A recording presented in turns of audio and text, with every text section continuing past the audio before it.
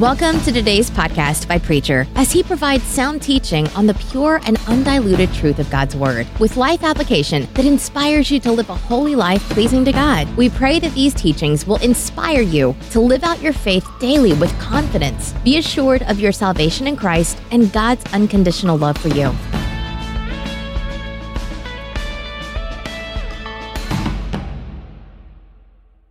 Our scripture lesson this morning will be taken from the book of Luke, the 23rd chapter, beginning with the 32nd verse. And Luke is recounting the story of the crucifixion. They took two others also, both of them criminals, to be put to death with Jesus. When they came to the place called the Skull, they nailed Jesus to the cross there, and the two criminals, one on his right and one on his left. Jesus said, "Forgive them, Father. They don't know what they are doing." They divided his clothes among themselves by throwing dice. The people stood there watching while the Jewish elders made fun of him. He saved others. Let him save himself if he is the Messiah whom God has chosen. The soldiers also made fun of him. They came up to him and offered him wine and said, "Save yourself if you are the king of the Jews." These words were written above him, "This is the King of the Jews." Lord, help us to understand what we read this morning from Thy holy word. They didn't know. I remember I was not out of seminary too long, and there was a fine layman that was in the church. I've always been blessed with the great laymen within the church, and laymen who took their responsibility to the Lord Jesus Christ and the church and the preacher serious enough to make some suggestions to the preacher. Some of the best suggestions I've ever had come from laymen. And sometimes I follow through with it and sometimes I don't. But it's not because it's not good advice. But anyway, this man says to me, he said, "Preacher, why don't you preach the total Bible?" Now, I sort of thought it was, until I began to really think about the situation, and I knew that there were some parts of the Bible that I stayed clear of. I stayed away from it. And I stayed away from it because of the emotional type of situation and that happens within my own being, and what I'm able to see. If I have a penetrating eye of my soul, what I'm able to see, and I don't like it. And the part that I was staying clear of is what I'm going to share with you the next 3 or 4 Sundays. We are thinking, coming into that period of our Christian year, when we think about Lent. And Lent is the time that we remind ourselves of what the awesome price and pain and agony and suffering and rejection that our blessed Lord went through before He finally comes to the cross and to be nailed to the cross. Now, I would have to admit to you that to this day, and true now, that I'd be dealing with something that I'd like to stay away from if I could. But remembering the words of this layman, it's good for us to remind ourselves what an awesome price that our salvation was purchased with. And I want you to pray for me that I might be faithful to the Word of God here, because it's so important. In fact, those people that I have been connected with that knew they were dying and gave me the privilege to be with them when they were dying,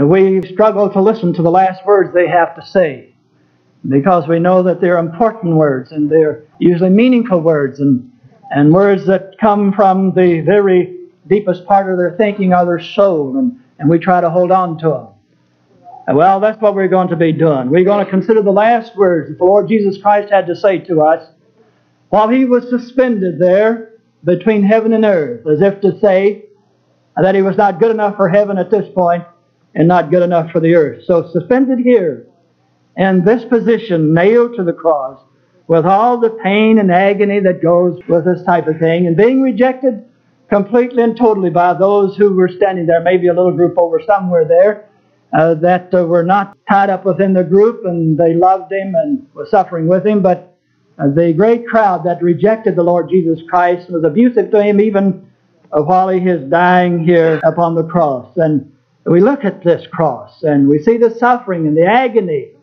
that is going on here upon the cross. There is something about the cross that these minds of ours cannot penetrate. It's there. We know that it's there. It's meaningful. In fact, we get our greatest meaning from life, from what this cross stands for. As we think about it and contemplate it and meditate upon it, we know that the greatest gift that we have, the greatest thrill of our heart, comes at this point right here. And then when we look at it properly, it's also our greatest fear. Here's where the chill sets in when we think about what happened, the awesome thing that was taking place here upon the cross of long ago. And I want to say of what the heavenly messenger said to Moses a long time ago when God was appearing to him to free his people. You remember what the heavenly host said to Moses? Moses, take off your shoes. You're going to be walking on holy ground. Now, folks, this is holy ground, if we have any, where we will be walking the next few Sundays as we consider these words of the Lord Jesus Christ. The first words from the cross of the Lord Jesus Christ, the very first thing that Jesus said, Father, forgive them. They don't know what they're doing. Forgive them. As I look at the Lord Jesus Christ, of course, the thing that I know because I've been taught and I've been told what he was doing there stands out very bold today. I can't look at the cross without saying it, and that's written on it is forgiveness. The one here forgave us. And not because it reveals some towering spirit that he had above ours, that he would stoop down and forgive us. Not because of the tremendous need to forgive on our part, that we needed to be forgiven. But Jesus was hanging there, and what he was doing is revealing the great redemptive love of our Heavenly Father. It is here where God was reconciling the world to him. That's what I'm saying. It is here that we find forgiveness for your soul and my soul.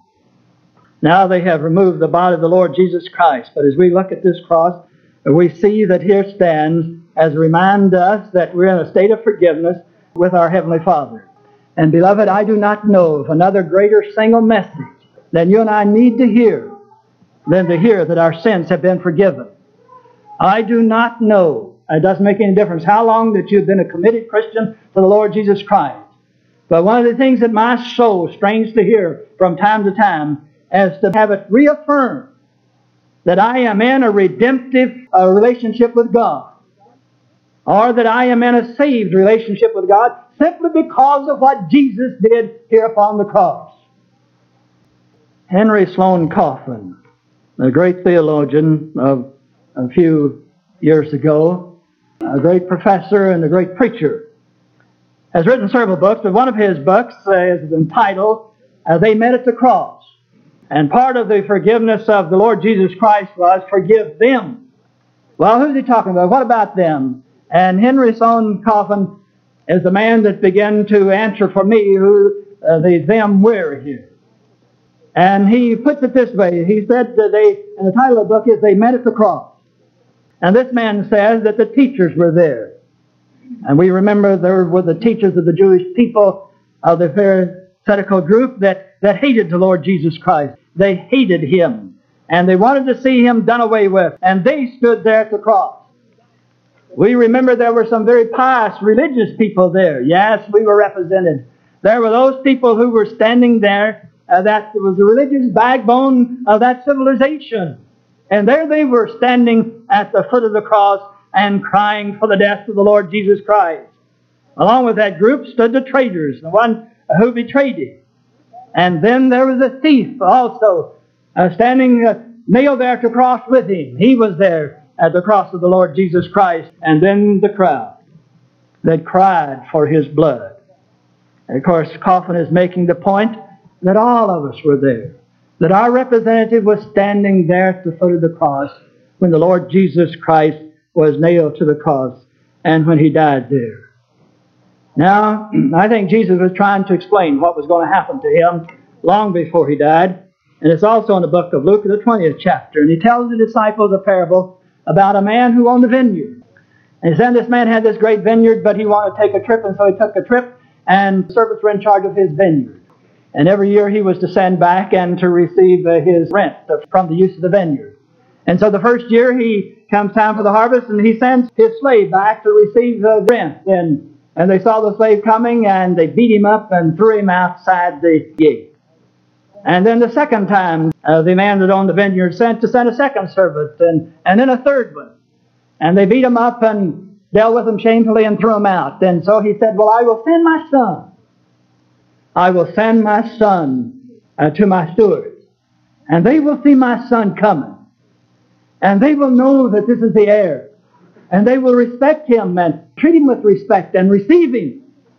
And then my work will be taken care of. And so he sent his son. And when they saw the son coming, Jesus said, even before the son got to him, that they saw, then they said to themselves, this is the heir. Let's kill him. Let's kill him. And then the vineyard will be totally ours. And so that's what they did.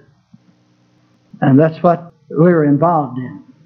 And dear friends, if you happen to be in doubt as to where that vineyard might be, I would suggest to you this morning that each one of us are standing in it up to our knees, right where we are.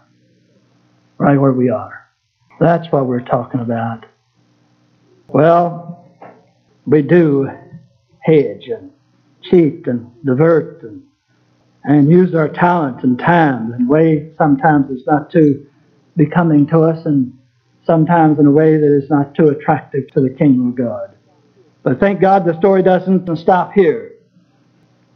I am glad to read this, that Jesus knew himself that they knew not what they do. They don't know what they're doing. And I am glad. It's no wonder that these words, of all the words from the cross of the Lord Jesus Christ, these words are remembered more than any other. You may not even remember the other words, but I bet every one of us here this morning have some knowledge of these words. The forgiveness. Jesus was in the process of forgiveness, and they know not what they do. Oh, this is meaningful to us. It is my only saving factor. I don't know. You see, it's easy for us to take care of those things that we know that are sinful. Though we're involved in them, though we haven't any business been involved in them, don't intend to do it again. We can come to the Lord, and it is His promise and His word to us that if we will come and ask for forgiveness sincerely, that He will forgive us of our sins. But that's only the half of it. You know, I've lived long enough to know that it's the other part of it that gives me some problem. And I'm glad to know that I have a Heavenly Father that has already prepared for me and to forgive my sins, those that I don't know that I'm committing. You see, if we didn't have this, most of us would be too afraid to move, would be too afraid to venture out, and would be too afraid to do some things that we ought to do, but we're not sure about them. You know, I've lived long enough in the church to know that there have been those things that I have done and asked my church to do and be involved in and tried to get the church to do, and thank God some things they didn't do. I've been worse of tragedy. But anyway, that I have been involved in making decisions at the time. My heart was right, my mind was right, my spirit was right. But the decision that was made as the years have come and gone, now I look back on it and I know that that wasn't the best decision that could have been made. And inasmuch as it wasn't the best decision that could have been made, that's sin. Oh yes, I can ask God to forgive me of those. But what about the others that I make with all the sincerity of my heart and soul, and come a few years later to find out that a better decision could have been made? I have an advocate with the Father to stand there to take care of that need. You know, I am led to believe, yes, I believe that there were certain people there that crossed that day that was just as sincere as I am today. I believe they were. But the question comes to them and to us, how could they stand in the very presence of the perfect one, filled with love, completely and totally? How could they look at Him and think that He was evil? Well, I'll tell you how it happened. Same way it happens to you and to me today. Here, when we come to the place where we neglect our good intentions and we forsake our good dreams that we have. I had it called to my attention again this past week. I can go back across the years now. And it could be one of many. And maybe I've shared it with you before, but it tells a story that we need to hear. You see, our good intention is wonderful. They're gifts of God. Our dreams that we have, our visions we have of things, good things to do, they are from God. It's a pity we don't operate on. But I remember this lady, a lovely lady, her husband and daughter belonged to the church, and she promised me, before you leave this church, preacher, I'm going to join church. She didn't join. Had her funeral some time ago. Noah had the funeral of her husband. And that's been many years later, and she died and never joined the church. A good intention. This is the way we wind up where we are. This is why we wind up way out there somewhere. Is because we're not faithful to the good things that we have within our mind that we might do. It is no need for us praying that God would give us a greater revelation of what we need to do and what we ought to do when we don't operate on the one that He's given to us. It is no need for us to ask God to give us greater visions and give us this things in our mind and our heart that are good if we don't operate and put into operation those things that He has already given to us today. My friends, here's where tragedy starts. By this neglect. Our confusion of values. Confusion of values. We live in a semi-Christian society today. And these people of long ago, they lived in a society where that they had laws. And what funny laws they were. That they said that the law would read that if an old ox fell in the ditch, an old cow, they could take time out to get the ox out of the ditch. But if one of God's children was sick and needed to be healed on the Sabbath day, they had to wait till the next day to do it. Now, folk, I come from a background where that pretty much I've kept the law. But there are some discriminations within our society that have gone on and still go on. The law may say one thing here upon the face of this earth, but there is a law of God. And it calls for a spirit and an attitude. And that spirit and attitude is to be one of love and acceptance. How can you look at the cross without coming to this conclusion? Father, forgive them. They know not what they do. Well, thank God He has prepared for me an association with the ungodly. Now, I want to be careful to be understood here. Because you see, there's a place and a situation at a time and a spirit in which we are to associate with the ungodly. How will they be able to change unless we associate with them? But I'm thinking about where we give up what we have and go to completely to their side, where at last we come to the place and where sin no longer bothers us and causes hurt. Cruelty, we're not shocked at it. And evil and things that are done in a hateful way and doesn't bother us a bit. And when goodness can no longer steer these hearts and minds of ours, and when we can no more admire and respect people who are doing right and wonderful things and who are making a sacrifice for the kingdom of God, when we finally come to the place where these things, we do not respond to them anymore with our heart and our soul, my friend, we are standing right smack at the foot of the cross and we're in trouble. We're aware of our possibilities today and what we can do and what we ought to do in the kingdom of God. Well, hopefully we can come to this place, and as we think about the cross and about Jesus, that things will be different for us. And Jesus did this not because of His sin. He was nailed to the cross not because of His sin, and not because He didn't have help. He didn't have to go. He did it for one reason, and that is for your sin and my sins. Betrayed by half-hearted discipleship, watered-down Christian experience, and different attitude. But you and I come to this place today where we think again the thoughts of these men who stood there with the Lord Jesus Christ and saw what happened as Luke did. And we try to understand what has happened to us, and we stand and look at the cross until these hearts of ours feel some rebuke. Until these hearts of ours are disturbed again. Until at last that we stand there long enough where it comes to us that we are loved in a tremendous way. Oh, how we are loved. And how we are loved, and what a tremendous place that God has given to us in the kingdom. And so we come to this place then where our souls are filled with hope and our salvation is reassured. And then as we stand here, these hearts of ours overflow toward one another. And we love one another because Jesus loves us and demonstrated it on the cross. And we open these hearts to one another. And to the extent that it works its way in such a way that here's a place where we come. Not to be judged, and not to be criticized. But we come here in order that we might be able to share the redemptive love of the Lord Jesus Christ that is expressed in forgiveness. That's our message, and that's our hope. Our Father, we thank Thee that we are part of it today. Help us that we might be more perfect and doing what we need to do today in the kingdom, for we ask it in the name of Christ. Amen.